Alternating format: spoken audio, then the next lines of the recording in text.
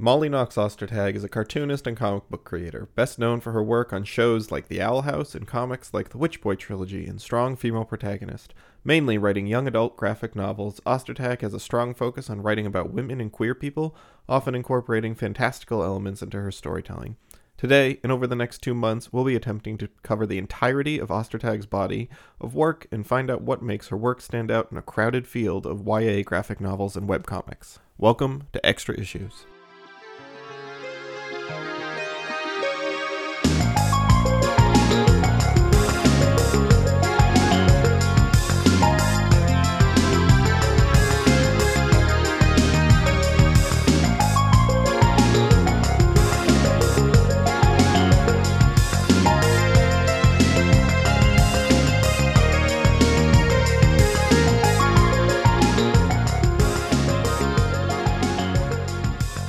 Hello and welcome to Extra Issues, the comic book reading club podcast where we choose a theme and read through a selection of comics that explore that theme. Our current theme is the entire works of Molly Knox Ostertag, and this month we are discussing strong female protagonists as well as her other webcomics. I'm your strong female podcaster Charlotte, and today I'm joined by a very special co-host. His wife has been hunting him ever since he transformed into his persona. It's Zach Dean, how's it going? My wife has been what-ing me? Has been hunting you ever since you transformed into your persona.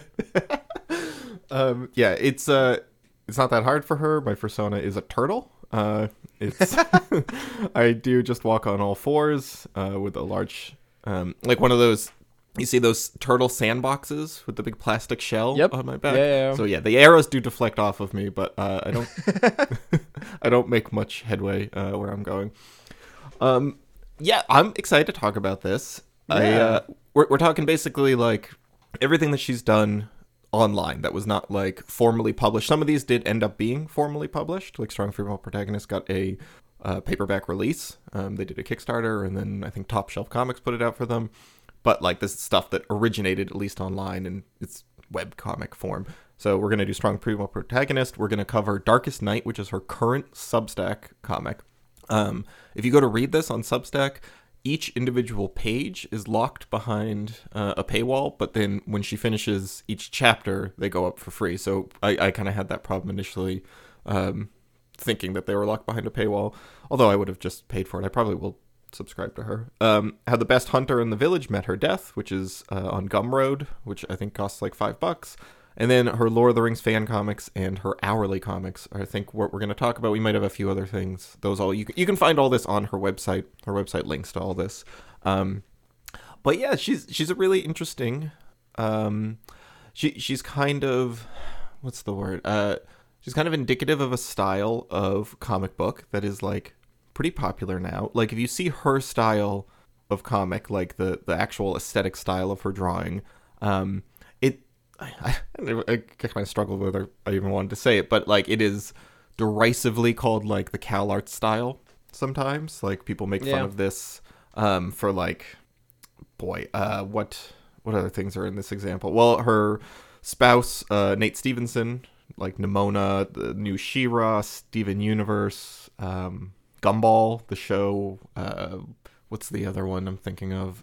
Owl House, kind of like... Yeah, you'd recognize it when you see it. It's a very cartoonish style. Yeah, it's the style that has been popularized by like Gravity Falls Universe, that kind of Gravity Falls. That's what I was thinking of. Yes, yeah, Gravity Falls, and like it also reflects in a lot of current kids and YA comics. Yeah, it's very popular. Yeah, and like some of those are by Molly Knox Ostertag. She most of her comics would be considered kids or YA, and even her like I feel like her most adult comic is probably Darkest Night, and even that like it kind of feels young adult. And she intends it to be YA. She said it's like, YA for a slightly more mature audience. It's kind of like shooting for the high schooler range. Like it has some swearing and some very like light nudity, I think, but it's very like it's kind of PG-13 rather than like PG. But yeah, she goes for YA. It'll be interesting to see if she ever does stuff outside of that. Well, we do know she does some stuff out. Yeah, we'll talk about that. There's also some like porn comics that I didn't get a chance to read, but I did browse through. That Charlotte has read at least one of. Yep. That I think is like early like fan work, kind of like or at least I don't know if those are fan comics. She also does fan comics. You know, you can tell she started out on the internet, and we're going to talk about her first big project, which is Strong Female Protagonist, which she drew in conjunction with Brennan Lee Mulligan, who is the writer of this comic. Brennan Lee Mulligan, you might know best from College Humor, now Dropout, as the DM for the very popular D&D actual play show Dimension 20. Charlotte and I are both big fans of that and big fans of Brennan's like online work. So like we both came into this with, you know, kind of knowing Brennan's work as a incredible DM in D&D. Like as an improviser, he is just remarkable. And it was interesting seeing how that kind of like biased me walking into this comic and like kind of what I thought this was going to be and then versus what it turned out to be. But yeah, she's just I'm sure she, you know, had creative input, but she's the artist on that one. She also works on some TV shows. Like we said, she worked on the Owl House for a while. A show called Star versus the Forces of Evil. She's got something coming up with, there's a Netflix adaptation of one of her books coming. She's got a bunch of graphic novels. We're going to talk about those over the next couple episodes. The Witch Boy trilogy, I think, is her most famous. So I think we're covering that in our next episode. That's what we're doing, is all three of the Witch Boy trilogies. So yeah, I'm excited to get into this. I'll say, let's see, where do I want to start with this? Do you want to start with Strong Female Protagonist or hit that last? I feel like that will be the biggest part of this conversation, I think. Yeah, let's maybe hit around and then go into the big meaty part of So if you, but before we do that, if you want to support this show, you can go over to patreon.com/MyMarvelousYear. We're part of the My Marvelous Year podcast network. That sounds silly to say. Yeah, it's a network now. Yeah, I guess. Yeah, I guess technically. Especially if you're listening to this on our public feed, which has replaced the My Ultimate Year feed at this point. You can go to patreon.com and for $5 a month get early access to this show. So if you're listening to this now, there's 6 more episodes waiting behind you for the behind you. There's 6 episodes right behind you. Watch out. There's 6 episodes waiting for you behind the Patreon paywall. And we'd love your support. Also $1 a month to get access to the master spreadsheet for both My Marvelous Year, My Ultimate Year, and now for extra issues. We also put out some bonus episodes having to do with extra issues. So Charlotte and I hash out our conversation about what we're going to do next for extra issues. Those episodes do go up on Patreon just for Patreon backers. So we have like a round robin. I don't know if it's round robin. It's an elimination tournament between we each bring 3 ideas and then we whittle them down one at a time till we only have 1 left. So we have that conversation on Patreon, and then at the end of each theme that we're doing, we do a little bonus show where we discuss kind of an overview of what we've covered, and we give some awards to the superhero subversions and picked our favorites. So all that's waiting for you on Patreon at the $5 level. We appreciate that. Oh, and especially since this is taking over the My Ultimate Year feed, it would be so cool if we could see some reviews on Apple Podcasts for this show particularly. That would be great to see. I would really love that. Thank you. All right, let's jump into this. So Brennan Lee Mulligan and Molly Knox Ostertag met each other at LARP camp when they were like older teenagers. Did you know this? This is what I got from interviews. I read that. Yeah, it's extremely cute that they had this history of like, and it was like Brennan was coming up with all the ideas for like the worlds and the characters that they were going to be running the like kids through, and then Molly was doing like set design and costume design and like drawing the characters out, like, you know, after they would finish like a week-long LARP or whatever, she would do like basically fan art of the things that they had done. And you can see that throughout all of her work. You know, she seems like she's very rooted in fandom. We're going to read her hourly comics, which are kind of like these little autobiographical things. And she's very much like, she's a creator who's like a big fan of stuff, right? I think that comes through in her work. But yeah, they got together. They wanted to write a comic. At the time, she was like 19. Strong Female Protagonist started in 2012, went to 2018. She was like 19, 20 when this started. I'm not sure. Brennan was probably a little bit older in his young 20s. And he was like just doing improv and bartending. He hadn't really taken off yet with the College Humor stuff. She was still in school when she started this. And they started writing this webcomic because they both wanted to do something creatively free where they didn't have, like a remit from the higher ups. One of the funnier questions I saw during an interview, it was like Comics Alliance, was like, so why did you decide to turn this into a webcomic and not, go through something like Image Comics or Top Shelf or something? And both of them were like, Image would never have talked to us. What are you talking about? Yeah. Like, I was like a 19-year-old sophomore in art school, and Brendan was a bartender. Like, Image doesn't just take our pitches.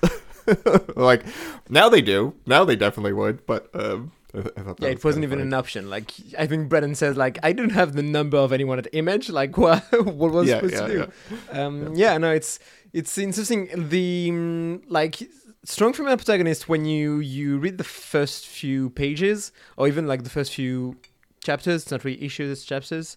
They feel very different from the style we know now of Molly Knox Ostertag. It's less clean, I guess, less cartoony.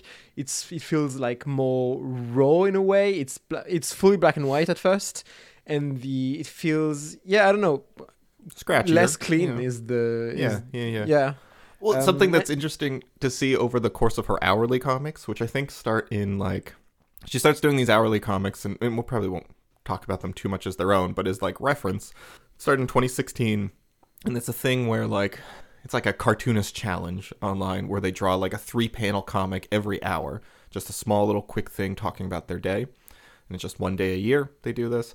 And I've seen a few, like Nate Stevenson, her spouse, does this, and I've seen some other cartoonists do it. I think Tiffany Babb has done this too, who's been on our shows before, kind of friend of the show. And something interesting to see is she starts in 2016 and it goes all the way up to 2023. And over the course of those 8 years, you can see her style getting cleaner and cleaner until it becomes messier, but it feels like controlled mess. And she it's like she's feeling free to kind of then get scratchy in a more meaningful or purposeful way. It's kind of funny seeing how she tries to alter her style year by year on those. But yeah, for sure. I mean, looking at chapter 1, you see this is very much watching someone who's a sophomore in art school go all the way through, having graduated and then getting a full career over the course of these 6 years. She definitely hones her skills doing this. And this is her first major work. I think she'd done some fan stuff online, but it seems like her first major artistic work, at least a big long-term one. Okay, I wanted to ask, so strong female protagonist, what was your expectation walking into this comic? What would it be? Did you have any preconceived notions? Did you know what this comic was about? Yeah, I mean, the title itself sells on a superhero maybe parody, or at least that's plays on ideas about the genre with the phrase strong female protagonist. I vaguely expected it to be a superhero subversions of sorts, which is fate decided that we would still do superhero subversions of so first. This is technically episode 7 of our superhero subversions thing. We'll talk about it a little. I'm sure we'll talk about it a lot, but this is more of a superhero subversion than almost anything we read for that. It's a really funny coincidence dovetailing in here. Yeah, but I don't know, I think I was expecting it to be more kids friendly than it is, to be more aimed at kids, which I don't think. Maybe honestly, maybe strong female protagonist is the one that we read that is less aimed towards kids or even YA. It feels like it is very readable for a YA audience, but it feels more adult than most of her other comics. I mean, some of the stuff it's discussing, I think, literally would go over the head of a 13-year-old, unless you had a very smart 13-year-old. Yeah, absolutely. There's times where they spend 25 pages of just philosophical discussions, and Brendan has a background in philosophy, and it becomes very clear here. So I think that's the thing I expected the less, which is it's a very, very wordy comic about philosophy and life and the nature of being a strong person or a good person. And I think we'll talk about it more, but I think it succeeds in the way that it's not preachy about it. It's very much asking questions and not pretending like it has answers, which I think is very refreshing compared to a lot of superhero stories we've read, both in extra issues and in my models here.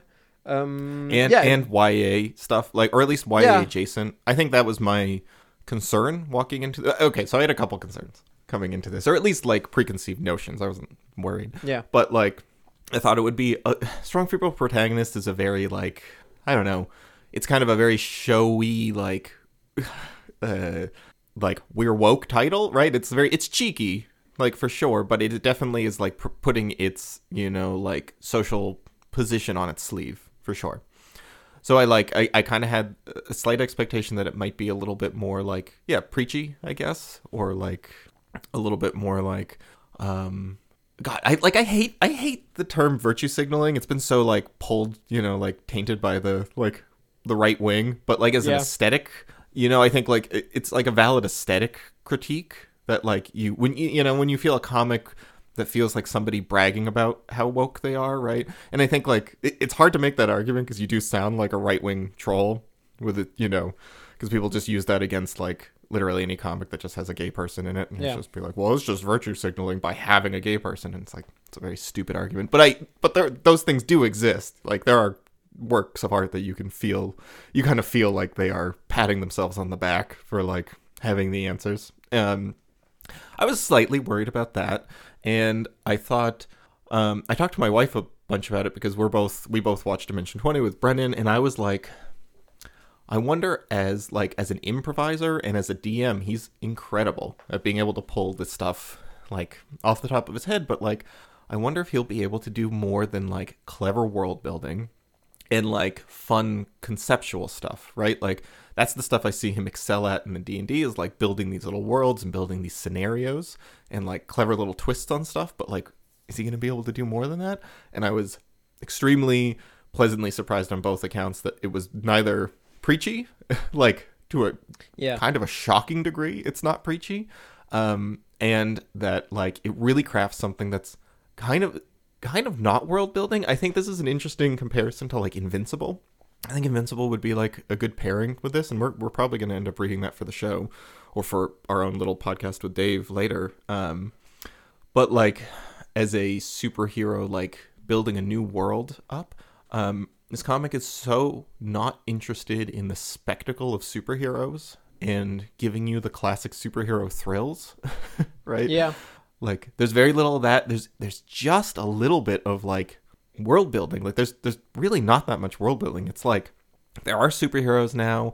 We kind of get to know that there was a past with them, but it's also rooted in character and not about like, the kind of thing I complain about on My Marvelous Year sometime, like filling out the wiki page. It's not like just for someone who does world building as like a career now. This is not his focus here.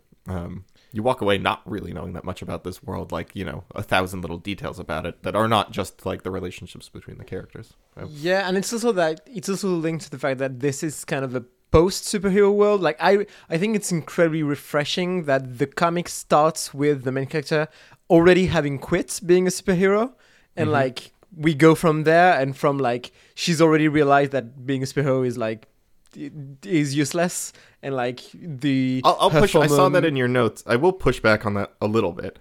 Like, well, at least that's the realization she's come to at first. Like, that's not necessarily what the comic is saying, but that's what she thinks at first. And like starting with that instead of having us see her as a superhero and then her questioning it, and like, no, we can just have the status quo being like it's afterwards. And we start from there, which is like, I don't know, refreshing. We lose less time, it feels like. Yeah. But sure. As a consequence, it is less interested in world building of like a superhero world and like what are the different teams and all that, because it doesn't matter to the protagonist's life day to day. It matters to her like the people she knows around her, and it happens that a lot of them are superheroes because she has superpowers, and that's the kind of world it is. But like, we're not like, the world building is very background, or all like it only comes in when it's relevant for the matters that are being discussed. Like there's some stuff about like some kind of Cold War between the US and China, like, stuff like that, but like it's never that important. That's just real life. Charlotte, that was no, but like it's more like, I don't know, it's in the way described in the comic, it feels more, I don't know, heightened, I guess. Yeah, heightened. Maybe. Yeah.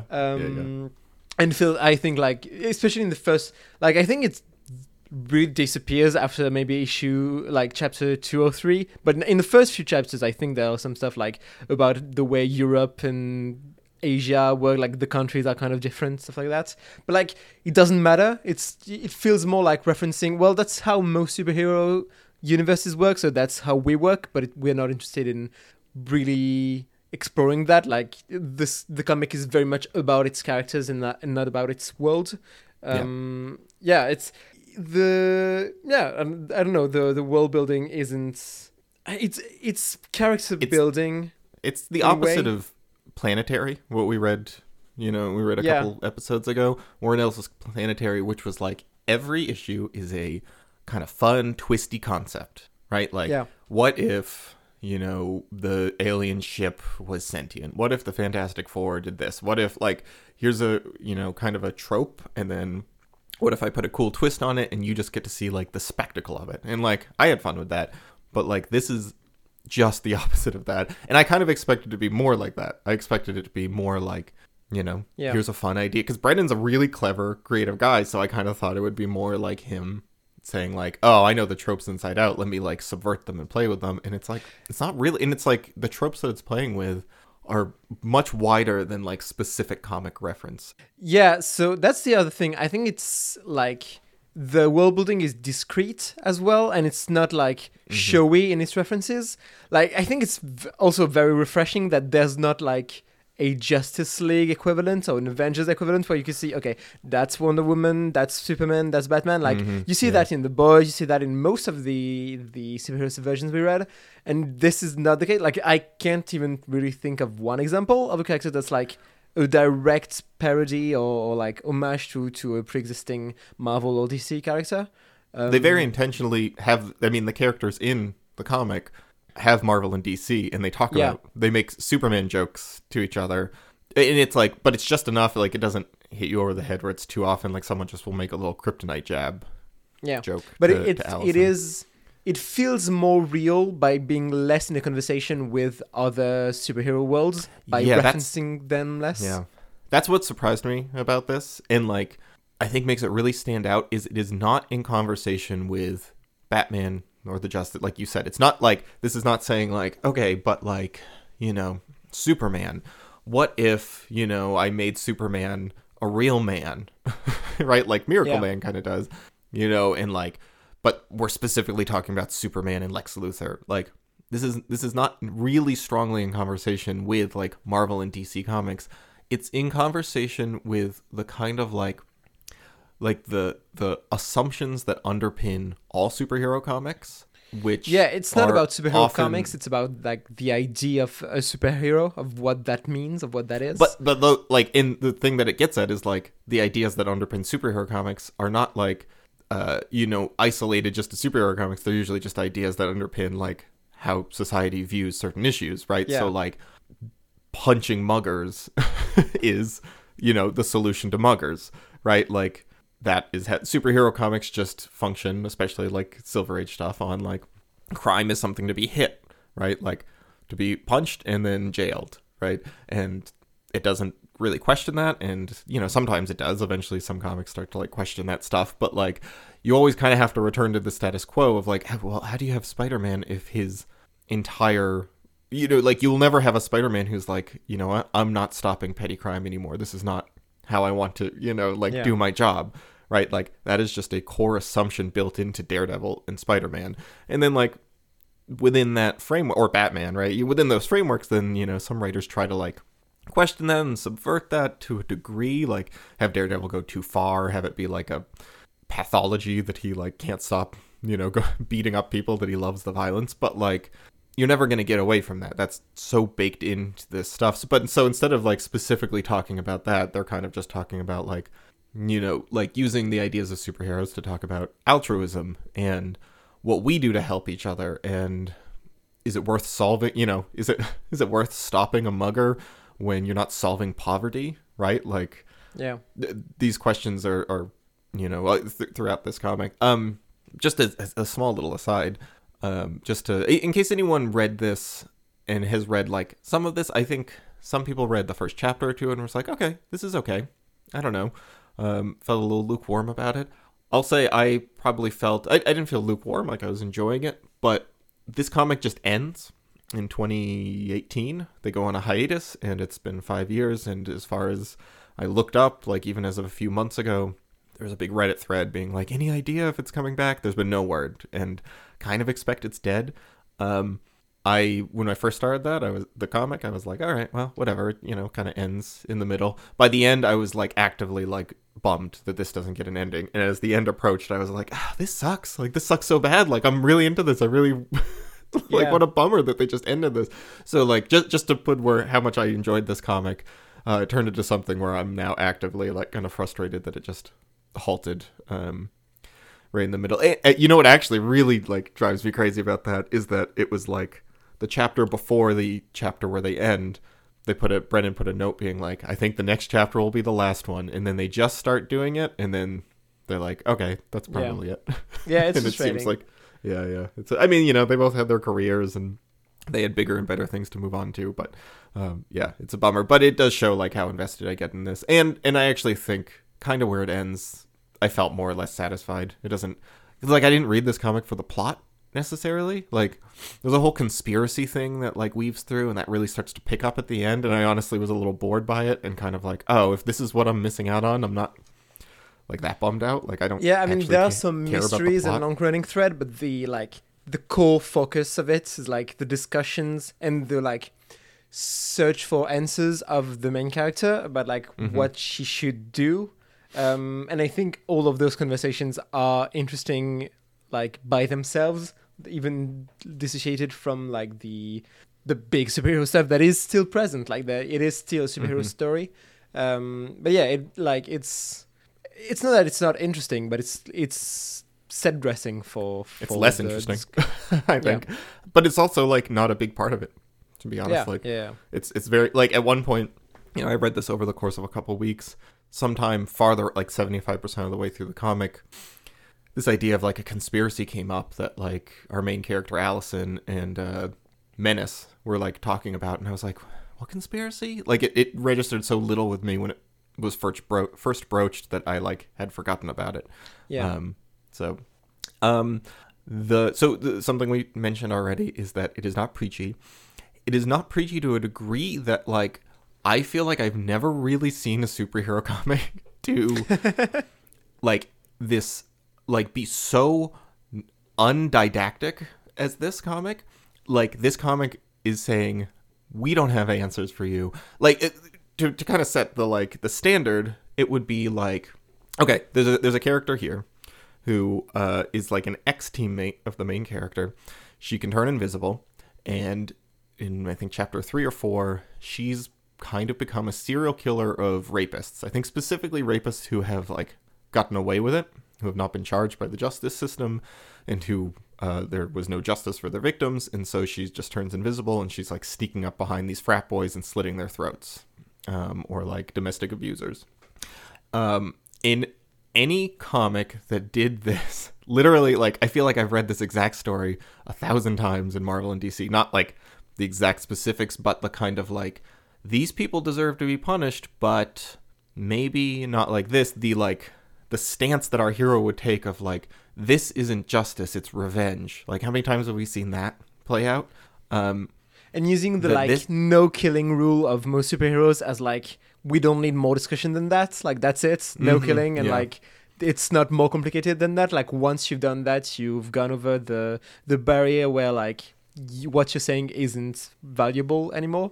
Which is like an easy out for it's the flag smasher problem. Like, it's an easy out that many super villains have. And I mean, like, like we just read an Elektra comic that did the same thing. It was like, a woman looking to get justice or revenge or whatever, like to kill her rapists, and then Elektra was like, no, this one feels bad about it. Don't. Yep. Like, you're not allowed to do this. Like, and that was it. Like, how many comics would end with the ambiguity of like, yeah, but did you do the right thing? Like, oh, did that person deserve to go to jail for this? Did that person, like the I'm gonna punish these. Like, that's such a common, especially like in the like 90s into the 2000s, that's a common thing of like, the villain is targeting a worthy target but they're just taking it too far, and our hero has to stop them for that. So, like, you know, that's a little bit of what I thought this comic would do, is like, you know, what, like, when it started this way, it ends with the woman who has been killing all these heroes, and the thing is, it doesn't also land on, like, no, what she's doing is good. It ends on, like, this is really messy and complicated. Like, these men got away with it. So what is justice in a system without justice? Is she doing the right thing? Is she, you know, arbiter of justice herself? Is she just acting out her own powerlessness in a system that doesn't grant her power? Like, it doesn't end with a judgment call on this, and it doesn't for anything. Like, this comic really never takes a hard stance on anything, and it doesn't feel wishy-washy like it's trying to avoid it. It feels like it wants to give the strongest arguments to all sides and then walk away being like, yeah, this stuff's really complicated. Like, this is stuff that philosophers and ethicists, literally, like, in the comic and outside the comic, have been discussing forever, and there's not a clear-cut right answer to this. This is complicated, messy stuff. Yeah, it's not giving answers, but it's still exploring the questions. Like, that's the point of this comic, and it makes for a very interesting discussion, and like a discussion that doesn't have answers, and that can feel frustrating. But that's like that doesn't make the comic real life frustrating. That makes the comic very interesting. That's the Alan Moore complaint about superhero comics, is that it infantilizes people into almost like fascistic thinking of like, yeah, there's simple answers to these things, you know. You punish your enemies and you laud your heroes, and that's the answer to it, which is okay if you're 8 years old, right? But like when, you know, Alan Moore thinks that like the entire culture is starting to buy into that mindset and really value that mindset, that's, you know, that's kind of his main point, which is a fair point. Whether or not that's actually infiltrating people's brains and thinking is another question. But like, yes, this comic refuses to do like, and that's kind of the main core of this comic, I think, is questioning those ideas. And it has really interesting discussions. Like, and it puts our hero in, I think, some really compelling situations where what is right is really hard to parse. And you can feel that it's right. Like, one of the main through lines of this comic is what is right in this moment, in this situation, might not be right in another. So that's something like she quits being a superhero because there's no need for it anymore. Like, all the super threats have been stopped. So is there need for like mass superheroes anymore? Well, maybe not. Maybe there was at the time, but there's not anymore. So like, for example, Farrell, her friend who has like Wolverine regeneration powers, is donating organs. She's under constant painful surgery to consistently be like shipping her organs out to people. Like, she's working with a hospital to do this. And she can, like, you know, save 100 people a day, but she's just under like 24/7 surgery doing this. And our hero is frustrated by this because she's like, you're not solving the problem. You're just like band-aiding like individual, like there's still disease, and you're not saving everybody. And this is something she keeps coming back to over and over. Like, you know, is it even worth the time doing the small steps if, like, you know, you're not actually solving any problems here, like fundamentally solving a problem, and feeling that frustration. I think that's a very relevant question. I think that sounds silly maybe in the abstract, but like, I think that's a very pertinent question to like individuals, right? Like, how many causes feel so totally untouchable to us? You know, homelessness, right? At least it's a huge one here where I am, and a lot of people kind of have this like, well, you know, you're going to give that guy $5? Like, that's not going to change anything. Like, you're not actually changing anything about, like, the homelessness crisis. You know, you can't just save everybody by, you know, giving them your loose change over, you know, like feeling exhausted by the immensity of the problem so much that you kind of ignore the person in front of you. I think that's, like, something this explores really well. I don't know. What do you think about that? I've been talking for a while. I mean, it's asking the question of like, I mean, basically it's asking the question of how can you save the world? Is the question the protagonist is asking herself, because she feels like, I mean, the title Strong Female Protagonist is like playing on the fact that she's basically the strongest person in the world, and she still doesn't know how to save the world, or if like how that's possible, how that works. Like, you can just punch a villain. Which is the thing her villain also realizes, like, I can just manipulate the world into being better. And it's explores that differently through all of the different characters. It's interesting how like the full cast of secondary characters is very interesting, because I feel like each of them is asking a different question about like how to try and be better, how to try to do good. Like you talked about Feral, who just like goes entirely in like self-sacrifice, where she just like sacrifices her life, not in dying but in like living only to be operated upon. Like that's all she lives to do. Like she can't do anything else. Or like there's a whole mutant metaphor throughout this coming of like people with superpowers that are like not really powers, but just like they look inhuman.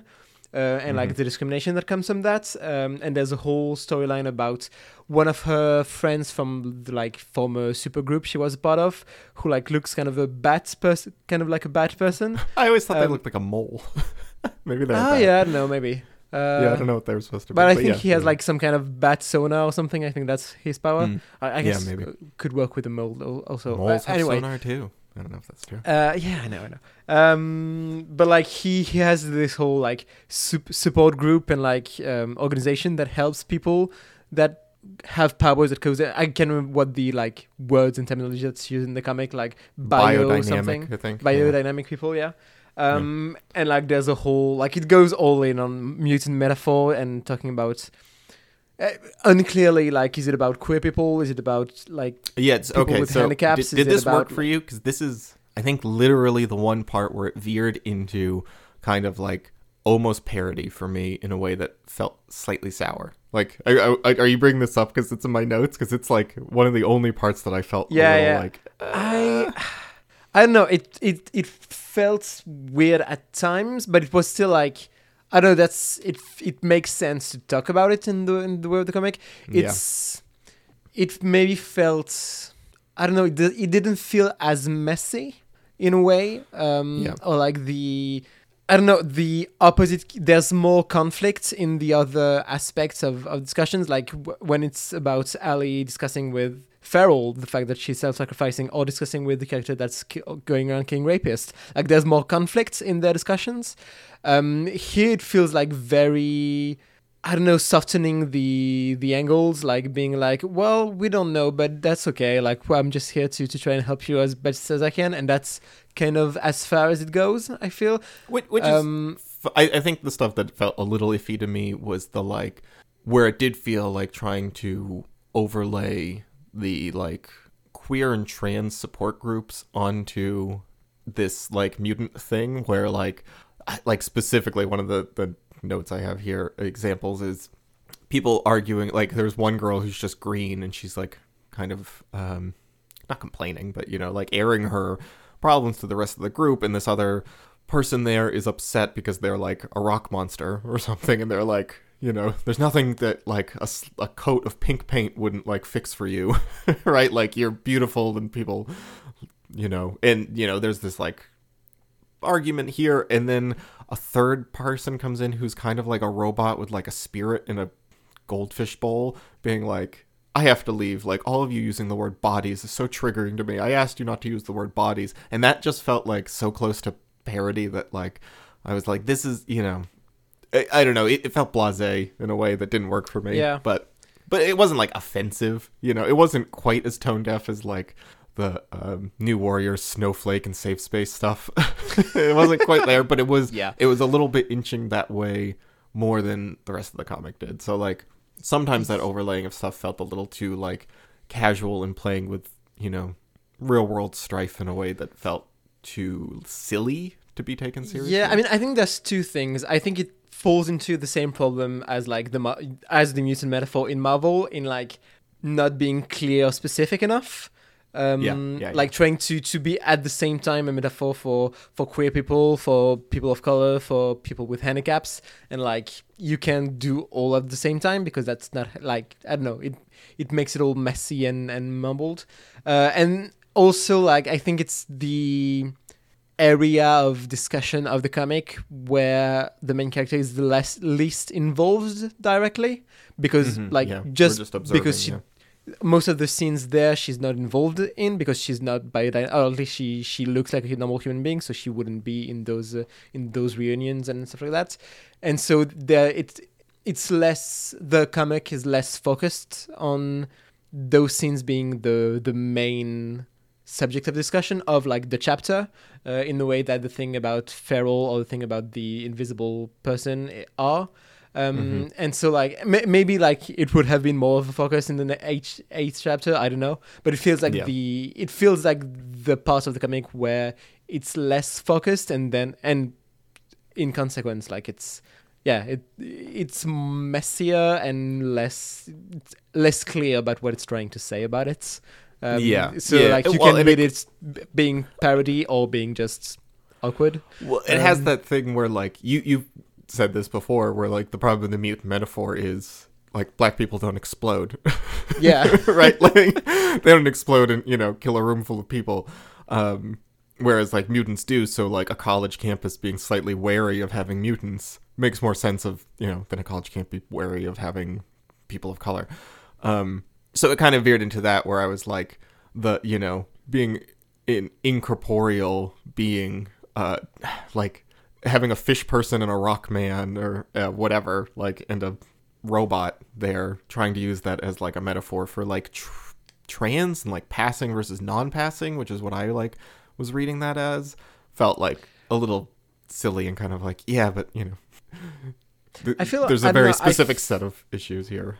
I mean, I feel like it's interesting because I read it more as like, I don't know, the way like the characters in the comic work and the way their powers influencing their appearance work and their discussions around it felt more like discussions about disability to me, and like people with like severe burns or stuff like that, because it's very much about people who don't look like what the norm of a human person looks like, defined by society, which like is also applicable to queer people, but felt, I don't know, the way it came off in the comic felt more like talking about disability to me. But I mean, it's also that it's unclear and people can have different interpretations of it, which is fine. Like, that's not really a complaint. Also, like, I do have this, as a very minor critique, but this is like 4 pages out of the 800. So like, and it's just a minor little side note. So I don't really want to get hung up on it. Like, this was extremely minor to me, and it's not like a running through, like as a whole. And it's far from the main focus of the comic. It's very secondary.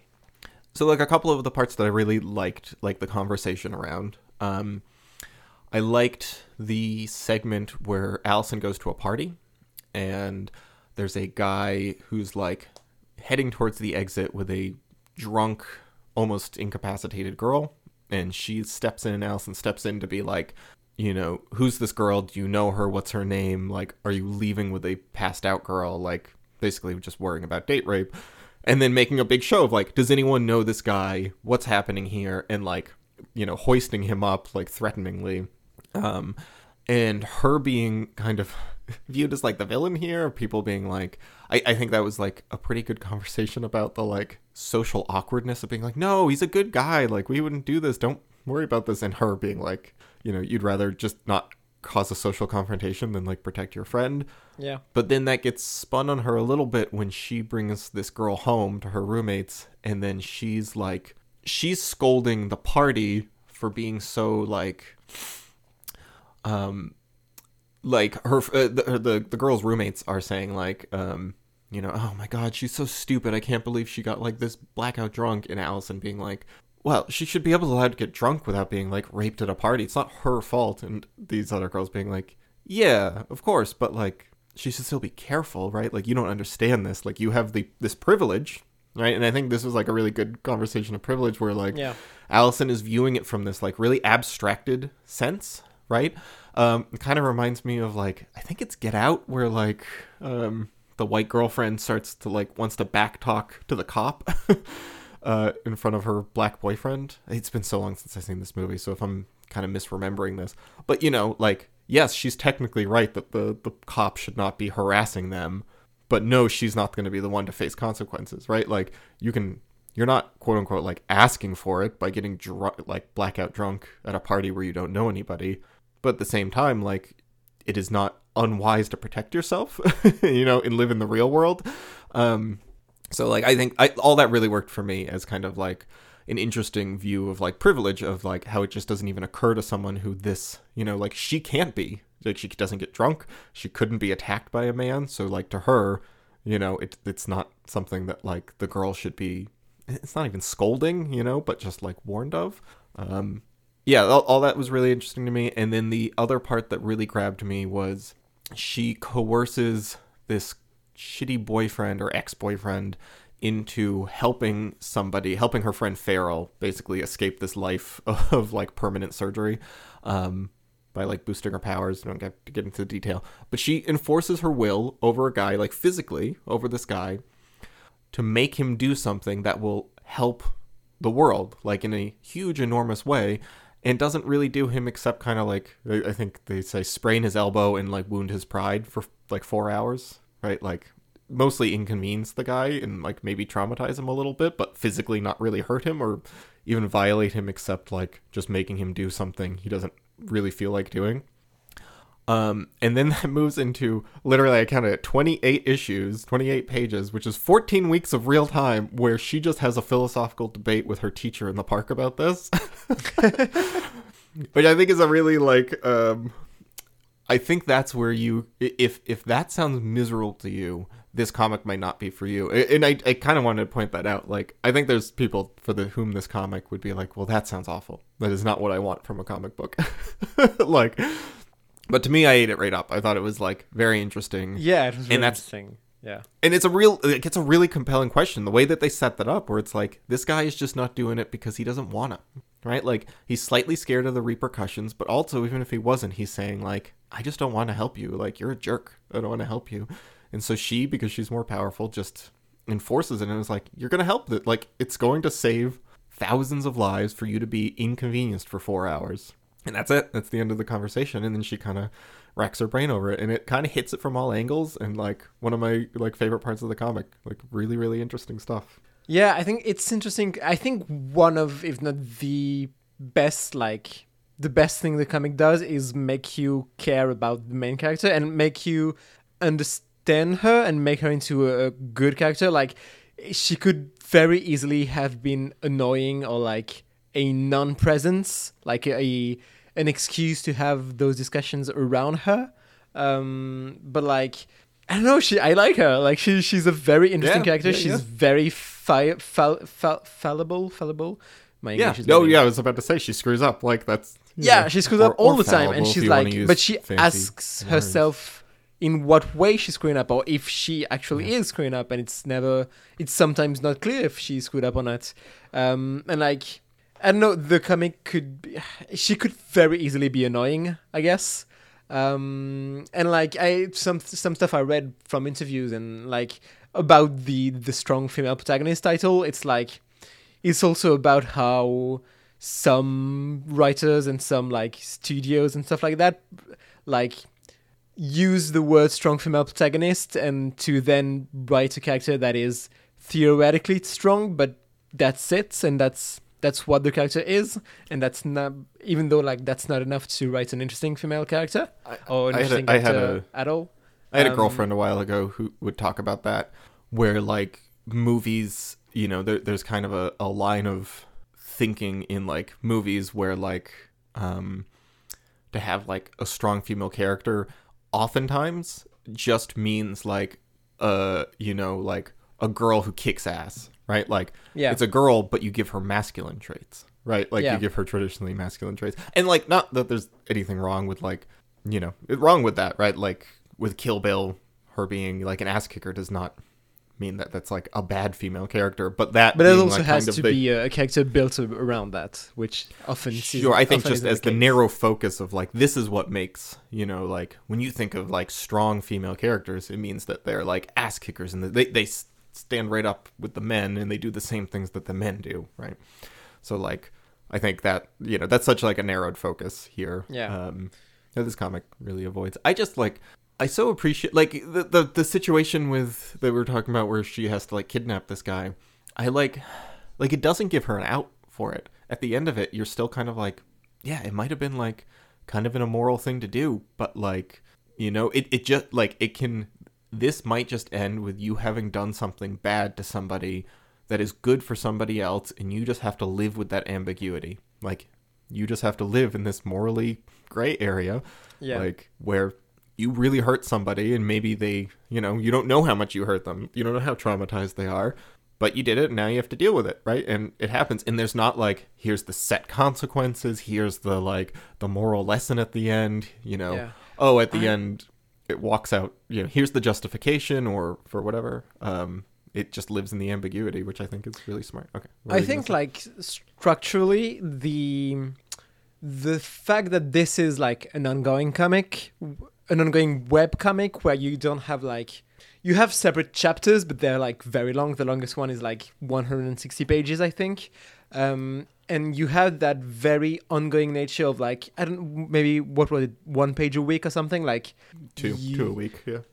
Like it feels like there's a momentum and a stamina and an absence of like divisions that help that like feeling of we're continuously asking questions, but there isn't really resolution. There isn't a set endings to any of those problems and subjects, and they stick with the character and with the story. And like there are like separations between chapters to avoid it feeling too, I don't know, exhaustingly long. But yeah, I do think that like webcomic approach helps that feeling of just, it's an ongoing debate and questioning of it feels like they give themselves the space that they need for that. Like I said, that conversation with the philosophy professor carried out over 14 weeks of real time. Yeah. Which I do feel like if you were reading this in real time, you would be like, please, God, please move on. But like, you know, sitting down to read it all at once, it reads totally fine. But I think it means that this can kind of evolve naturally, you know, when you're writing it like week by week by week. It's fun. I've never read a webcomic to this. Like, I've read a little bit here and there, more comedy stuff than like something serious like this. So like, it was kind of fun seeing like the format. What do you think? You have more experience with webcomics. What do you think like the big differences between this and like a traditional superhero comic? What could this do that like a traditional superhero comic couldn't do? I mean, like, first of all, with this, what you read, you know, comes from the writer and the artist. Like, it is entirely up to them, all of the creative decisions. Which, like, there are some webcomic where you have editors and stuff like that. Like, I think, like, on platforms such as Webtoon and stuff like that, like, you can have editors. But there is still, like, that creative freedom does matter and does make a difference between what it would have been like if it had been in a traditional comics system, I guess. I can't imagine this comic in the traditional comics, like traditional medium, or if it had been an image comic or anything starting off, it would have been so different, I feel like.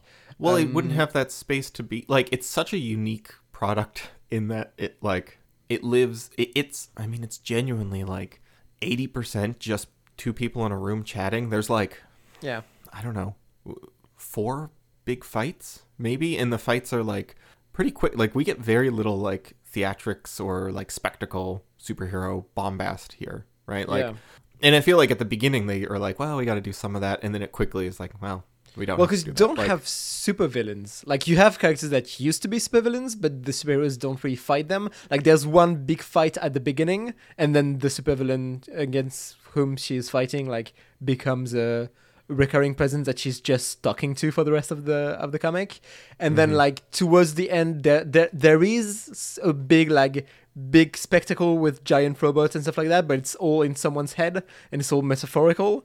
But like, those are the 2 main instances I can think about, because it is because it's a post superhero world. Like, it has superhero characters, but it doesn't have superhero fights because there's no one really to fight.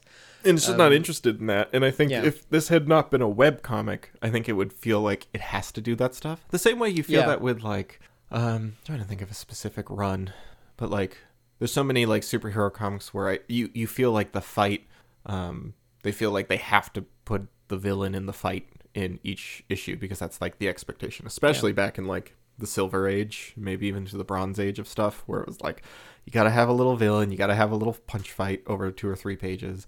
I remember people being like I would somewhat complain about how like shoehorned in some of those fights felt, and people would be like, you're reading a superhero comic, what do you expect? Like, why are you even reading these if you don't want to fight every issue? And it's like, I don't know, sometimes it feels shoehorned in. Yeah, I like that aspect is interesting, and I think really could only work because if you were doing single issues, you kind of have to have a smaller arc, so it doesn't have that time to like breathe also and do just things at its own pace. It's not that funny, which I didn't expect. I kind of thought it would be cheekier. There's very few jokes in it. Yeah, it's cute in parts, but it's never... Yeah, it's really very funny, and it's very much never laugh out loud funny, and it's not trying to be at all. Yeah, no, it's not like it fails at trying to be funny. There's a few... let me see. What's the joke? I liked the joke.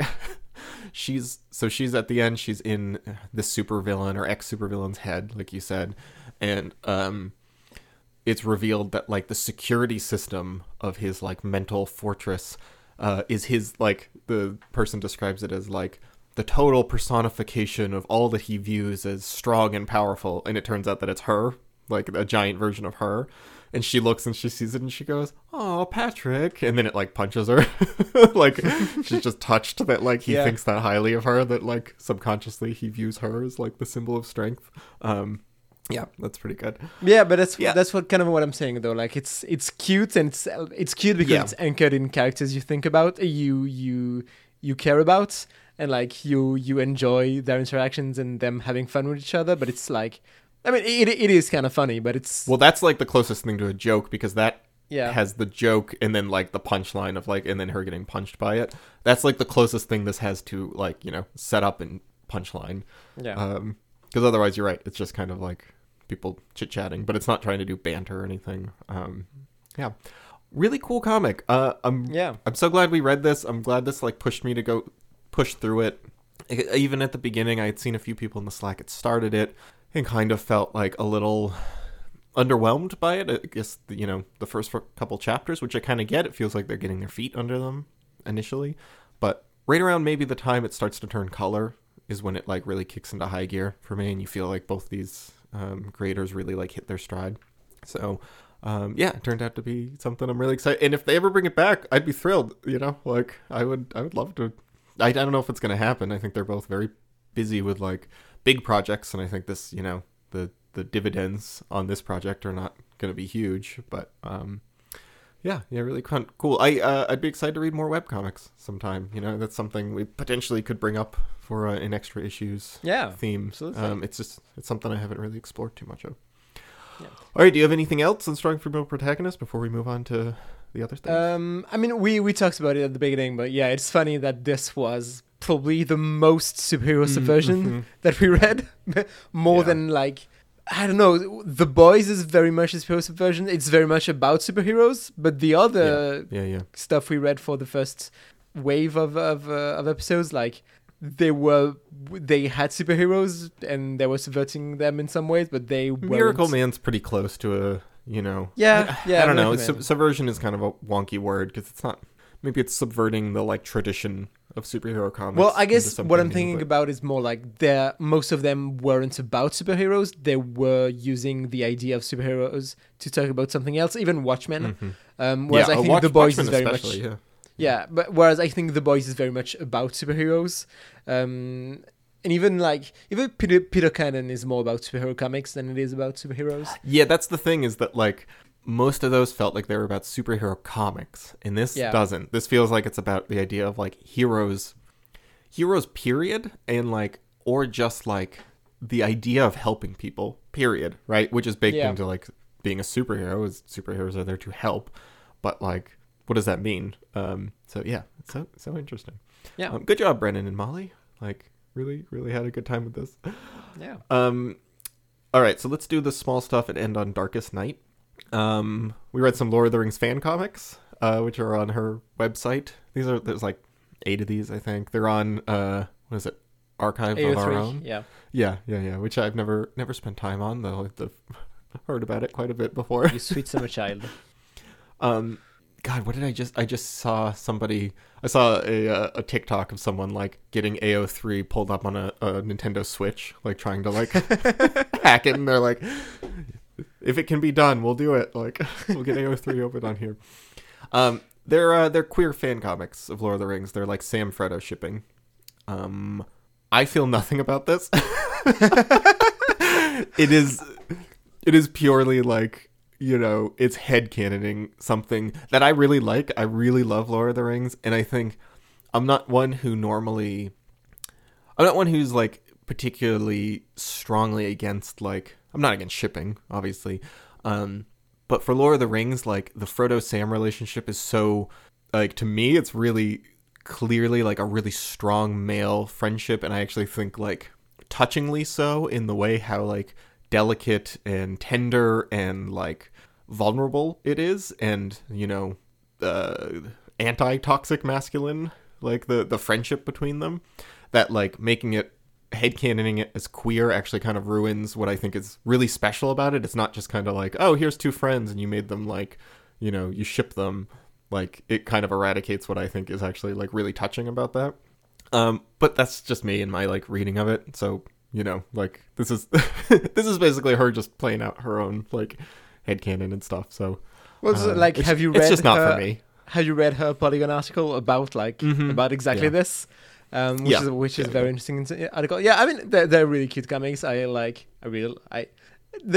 not that like, most of them are either just cute moments between Sam and like, I think most of them are adaptations of like, most of them are like straight out of the books and just, yeah, exactly. You know. And even there's one that's like an epilogue with old Sam, and even that is like inspired from cut scenes from Lord of the Rings. That one's totally made up, but yes, yeah.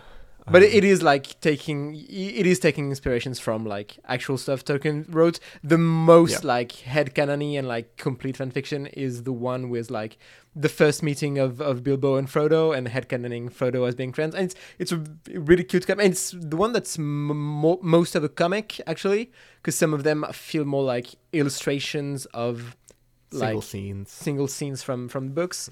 And this one is the most like an actual comic.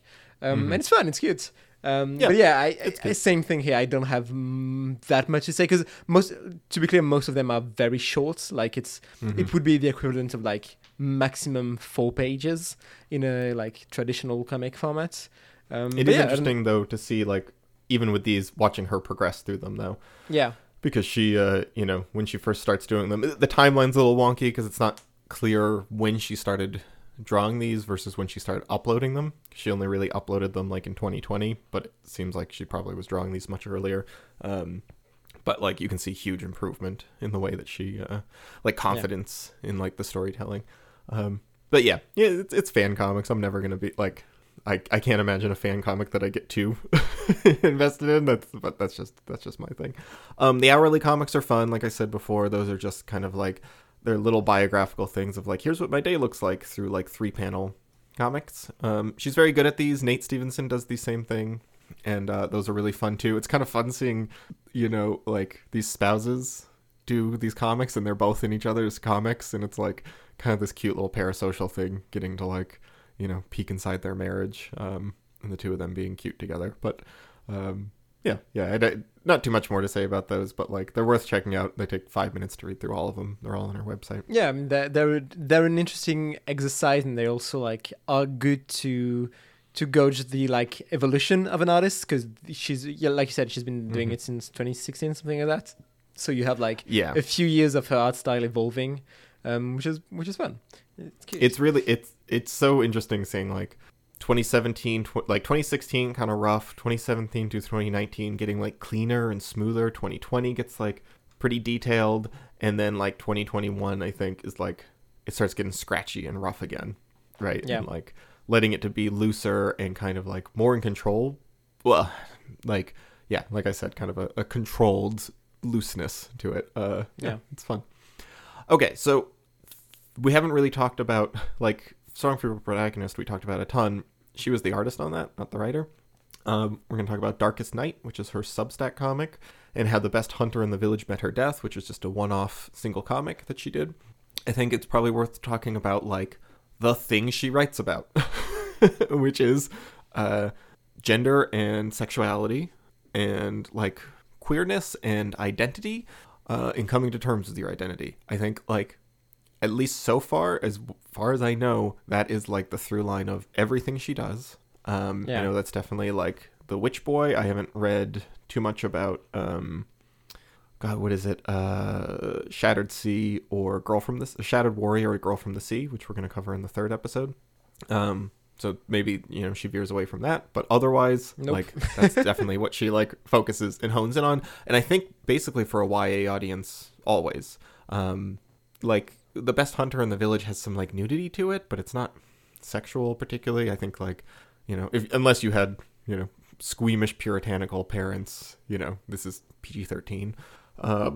And it is all like, you can tell, at least for me, it feels like all this is Molly Knox Ostertag cathartically working out her own like identity through her comics and like exercising her like own emotions and feelings. Like the comics feel like pure catharsis to me, both for herself and for the reader, who I think is generally trying to aim towards.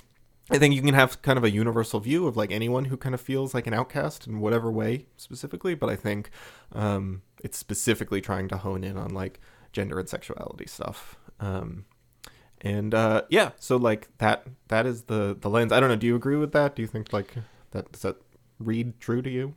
Yeah, I mean, at least from what we read so far, yes. And it's, I think, for the most part, using also like fantasy ideas to talk about queer stuff.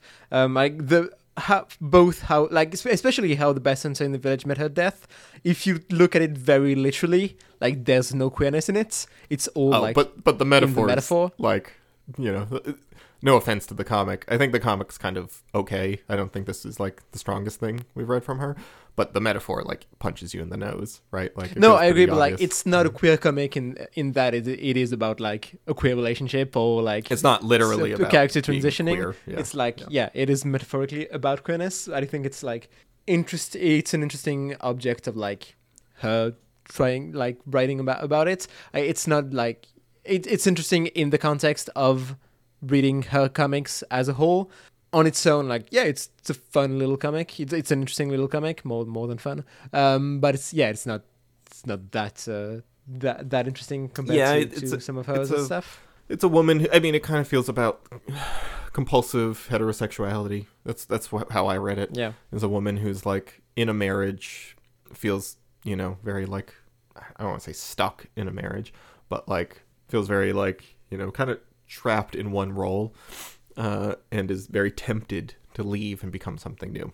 And then when she does, her husband can't accept it and kind of keeps chasing after her.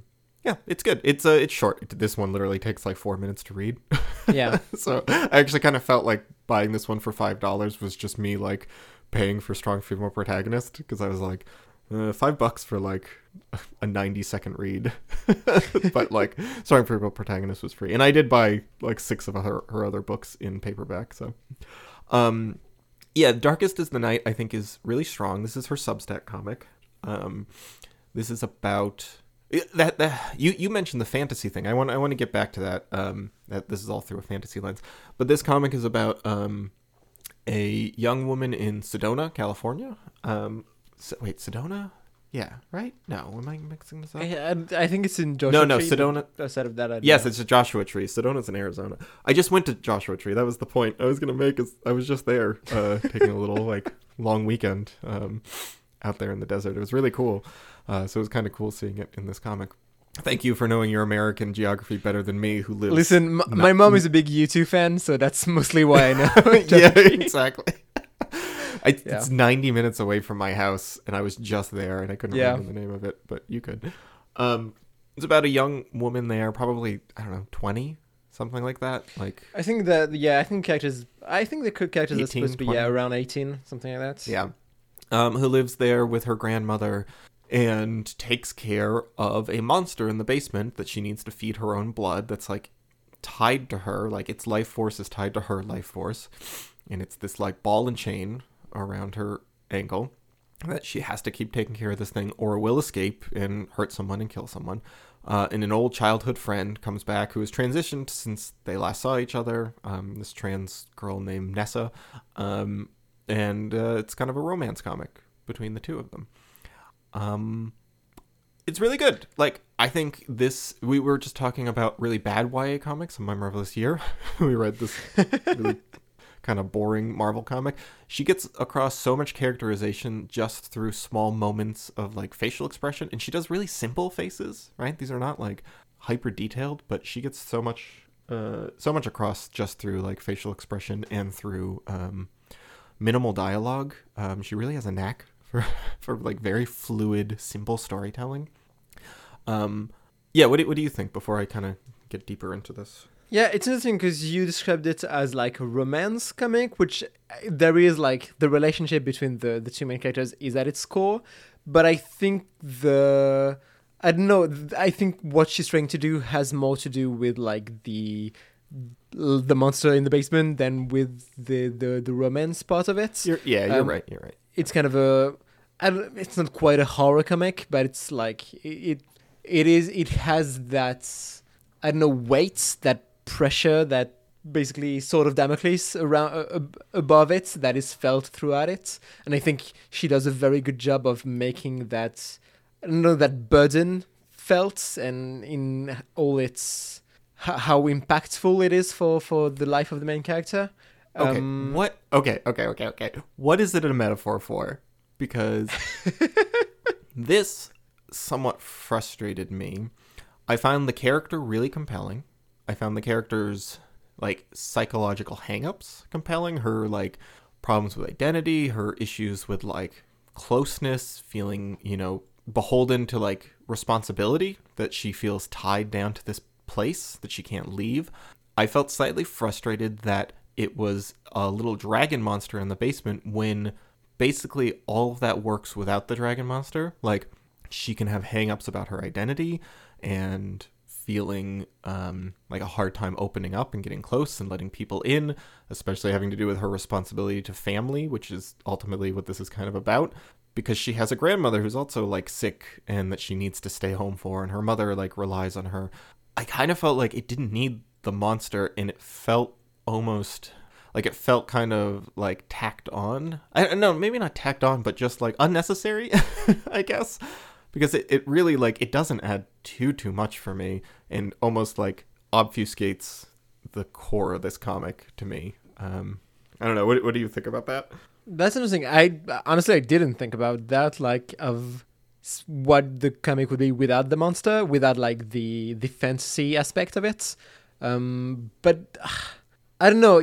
I guess you're right. Like, the comic wouldn't be that different without it. But it is...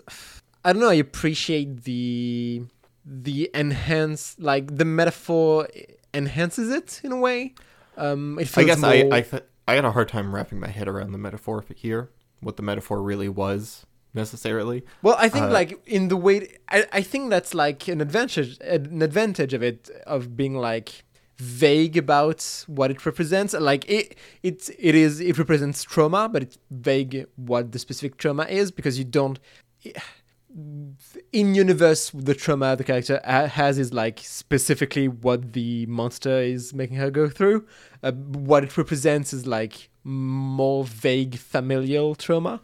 But like, I don't know, the fact that it doesn't have to, if there wasn't the monster, it feels like the comic would have to go into an explanation of what specifically happened to her, like what caused her to be traumatized. And I think like the monster metaphor helps it be less focused on what happened to her and more focused on how she reacts to it, how she lives her life with that trauma. And I think it is very successful at that. Yeah, like at making us feel that. I also think like keeping it vague makes it easier to feel it as a reader. Or like identifying it to it, which I think also helps it. I read something in like an interview where she was talking about Witch Boy and how, we'll talk about that next time, but it's about, like bucking gender roles, right? Yeah. but she didn't want to have it be too specific to, being queer, being trans, like what specifically is going on with the character, because she wants to leave it open for people to kind of like map on their own, like their own struggles and kind of find their own catharsis through it.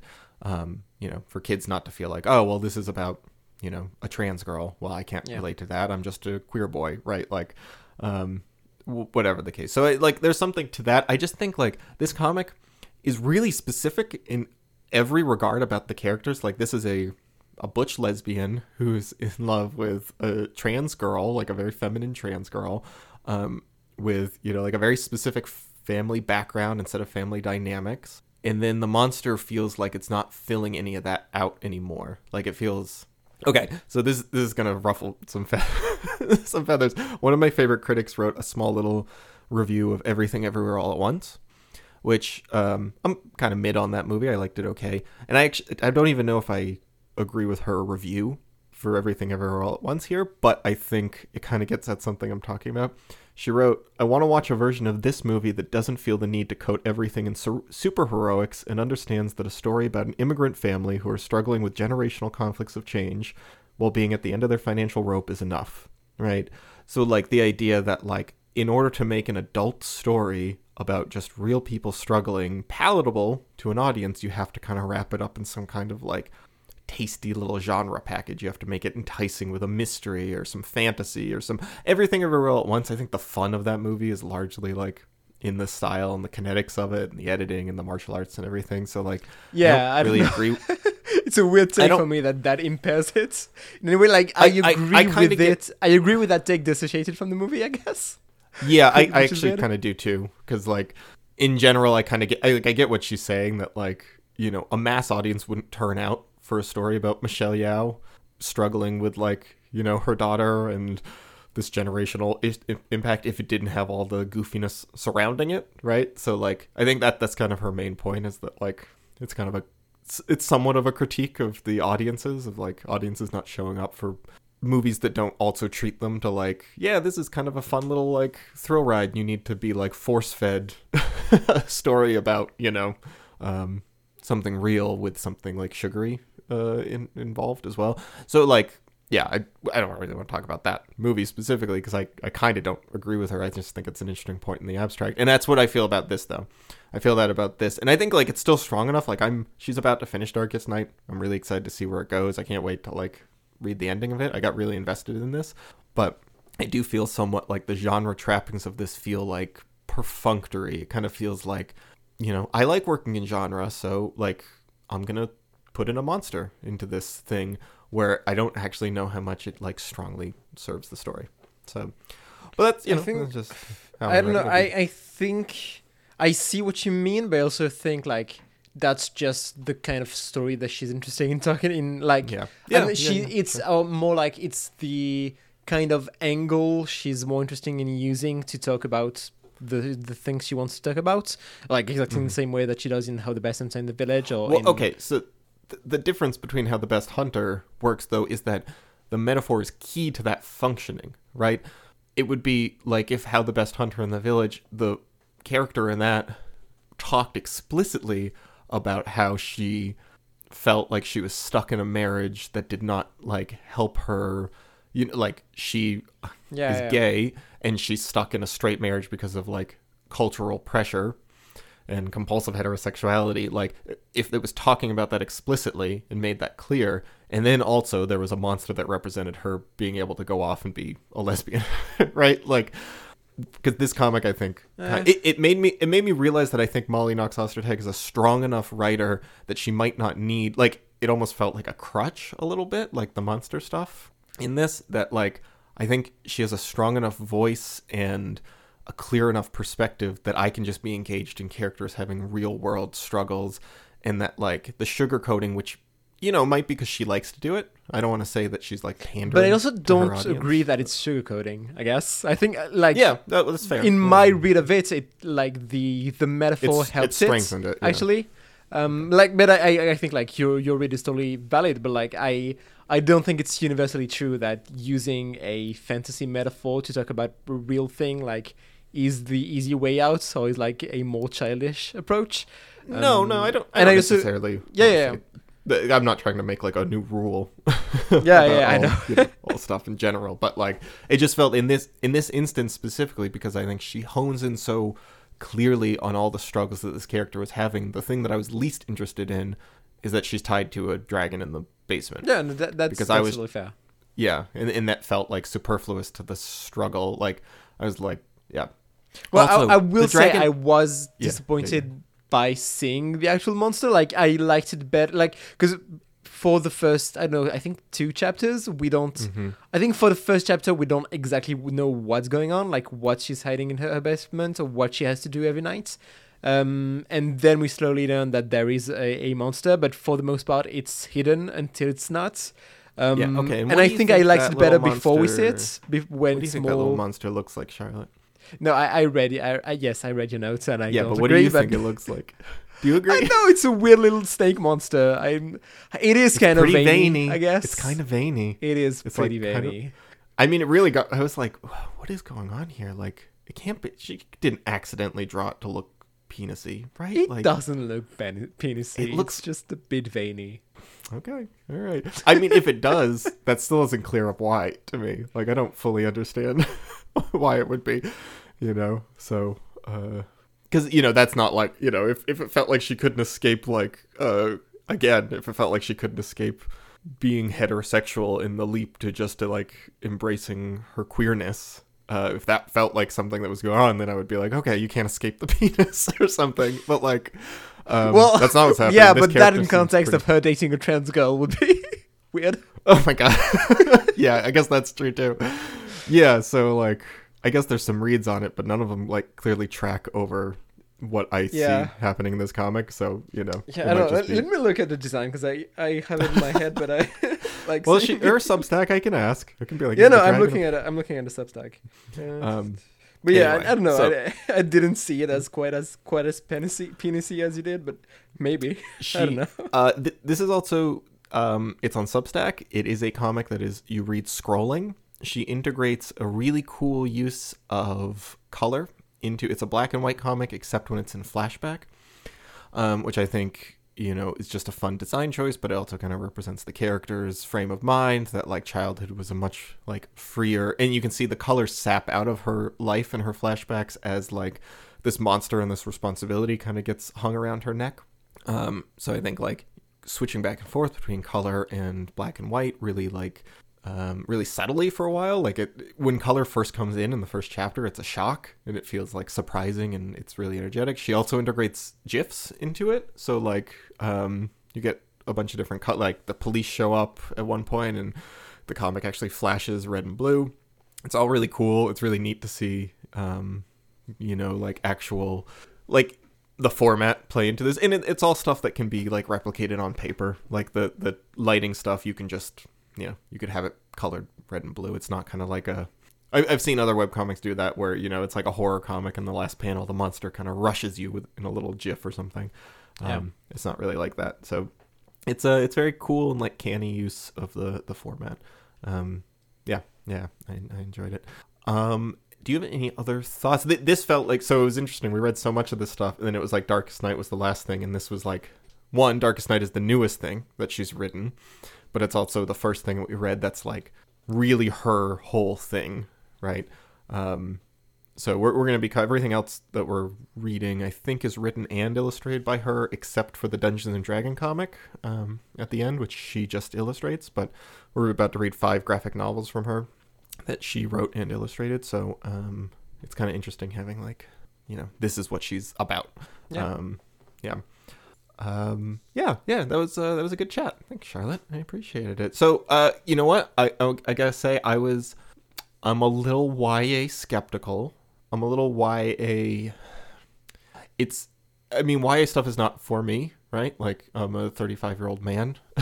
Like, YA stuff is not being written for me, and I'm a little bit less like excited about YA. Like, there's a bunch. I don't know how to say this without like sounding rude, but like, as an adult, YA stuff is not that interesting to me, and it often feels like somewhat more juvenile, or it's simplistic by its very nature. It's being written for teenagers, but it can still be engaging if it's written with like a level of craft and a level of like skill and specificity by someone who has something to say. And I'm like very relieved to say that like I feel like this has that. I guess that's my point. Is like coming into this, I had a little bit of like wariness that like I'd walk away and be like, yeah, this is fine, but it's it's written for but I do think like those were like the stuff we read here was probably the less YA stuff that she has done. Yeah, I feel like actually, Witch Boy and Girl from the Sea might be more full YA than like Darkest Night and Strong Female Protagonists. But I mean, and I like some YA stuff. It's just it has a higher barrier to jump for me. A little bit. I mean, like arguably, like a lot of Marvel stuff we've read in MY is kind of YA. Like superheroes in general are basically YA. Yeah. That's a point you could. You know what? You're bolder than I to say that on a recording. I mean, come on, man. No, I mean, I don't know if I disagree, but like, I also would. I think like God, Marvel. Can you imagine if I said that on my Marvelous Year episode? Like the blowback I get. I say that like a good comic is an 8 out of 10, and people are like, he's a lunatic. But who's arguing that like superhero comics are only for adults? Like I don't know. People. Like most comics are for teenagers. Or like I mean, most comics are for adults, but should be for teenagers, I guess. Okay, let's stop here before I get into trouble. You actually get in trouble. I wanted like there are a bunch of I read a couple really good YA graphic novels last year. I started reading the is it Raina Teigmeister? I don't know actually how to say her last name. Who wrote like Guts, Smile's sister. I read Smile, and it was really good. Really, really good stuff. I read Cheer Up by Crystal Fraser, which is like a comic I kind of really want to bring to Extra Issues. That is a little bit actually what I was talking about here, where it was like, yeah, you don't need like magic if you have like good enough, strong enough characters. It's just about like a pair of friends in high school, and one's trans and one's queer, I think, and it's really, really good. I really loved Cheer Up last year, so there's some YA stuff I can respond to. Have you read Cheer Up yet? No, I haven't. I guess I'm the real trans ally on this podcast, and sure, else is just a poser. Honorary trans.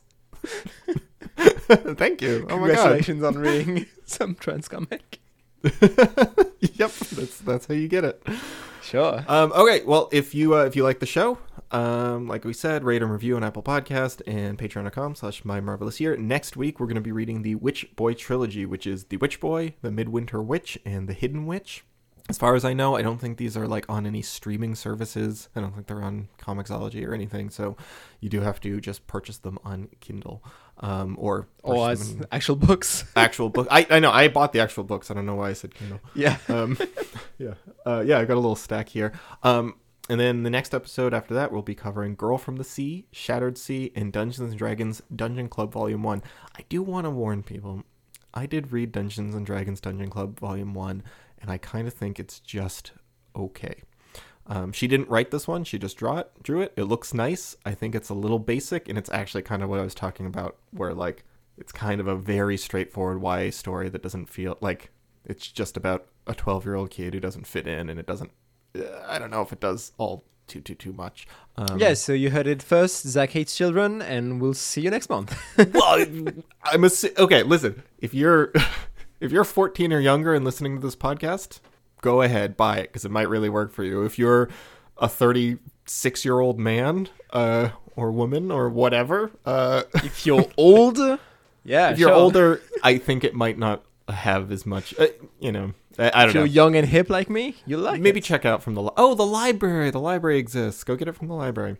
Anyway, I read it, and it didn't like that. Actually, is kind of what got me started on like worrying that we had made a bad choice with this. 'Cause it's the first thing I read of hers, and then I realized that she didn't actually write it. So, I went to I was a judge at a middle school science fair for a couple of weeks ago. And there was one girl who was like 13, 14 who was doing a project on like hearing loss with earbuds and like hearing damage for like her cohort for other teenagers. And they were using music. And I was like, oh, what about like podcasts? Have you measured like volume and length of time? And she was like, well, my age group doesn't really listen to podcasts. But if I ever wanted to do like a study on old people or older people, like that's a great idea. Yeah, I could definitely expand it out to like, you know, like people of your generation. It's like, okay, all right, don't roast me. So yeah, the teens are quite cruel. Is my point. Yes, they are. All right, so let's wrap this up. Thank you, Charlotte. Thank you all for listening, and we'll see you next time with the Witch Boy trilogy next month. Yeah, see you next month. What's our see you in again? the funny papers was the yeah. Oh yeah, see you in the funny papers. Stupid. Okay. Bye.